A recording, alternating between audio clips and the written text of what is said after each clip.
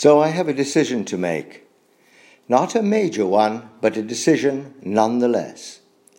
When I was in my active addiction, I had no problems making decisions. However, the basis upon which I made these decisions was flawed.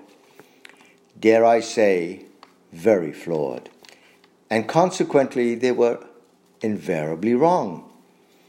Once out of active addiction, making a decision actually became more difficult.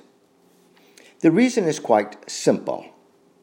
After years and years of making bad decisions, now when I make a decision, I have to go through a series of steps in order to assure myself that the decision was made correctly.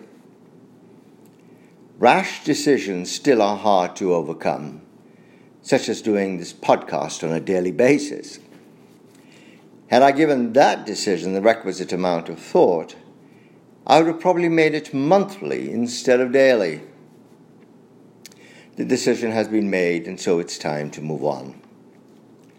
The decision I'm faced with this time is whether to go through my life chronologically or just choose episodes at random.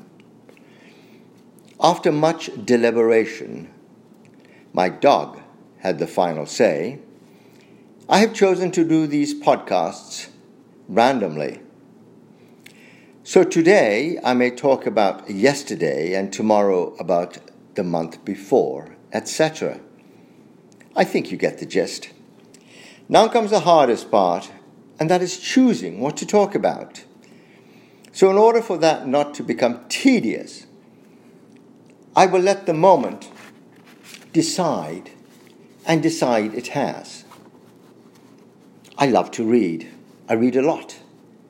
But not any old junk, even though there is plenty of it floating around like the New York Times.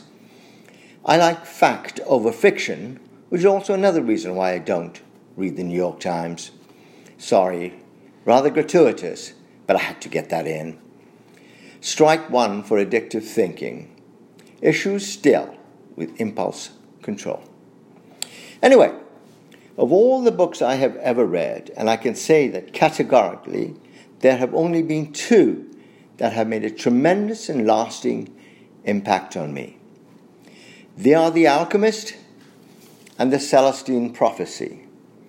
In fact, I read The Alchemist on average every 6 months, and each and every time I do, I learn more about myself. The Alchemist has to do with recognizing omens when they are presented in order for one to live their personal legend, dreams to a layman. The Celestine Prophecy, though nowhere near as well written, deals with a similar topic, but states that there are no such things as coincidences, and that in fact the universe places people and things in a very logical pattern.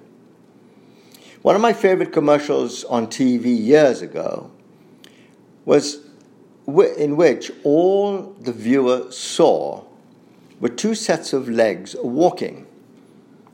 One belonged to a man and the other to a woman. As the people were walking along a street, the narrator tells us that these two people are walking towards the same corner from two different directions and will bump into each other, fall in love, marry, and one of their offspring will become the first female president of the United States. I'll bite my tongue. As soon as he finishes his last sentence, the man drops some papers, bends down to pick them up, and the woman keeps walking past him. Needless to say, they didn't end up meeting, and their future, as narrated, had been altered. Just think of that. Have you ever wondered to yourself what would have happened had you taken a different path in life? I have. Now, there are those that will tell you that if you keep thinking of the past, then you certainly don't have your eyes on the future. Very true. And I'm not asking anyone, including myself, to stay in the past, But I think it's human nature to wonder. Nothing wrong with that, is there?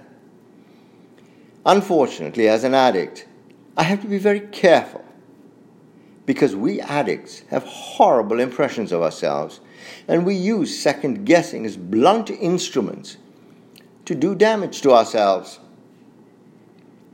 Look at this, I've come to the end, a forced end I have to add, to my episode 2 of the Daily Reflections of a Useful Idiot. Bye for now.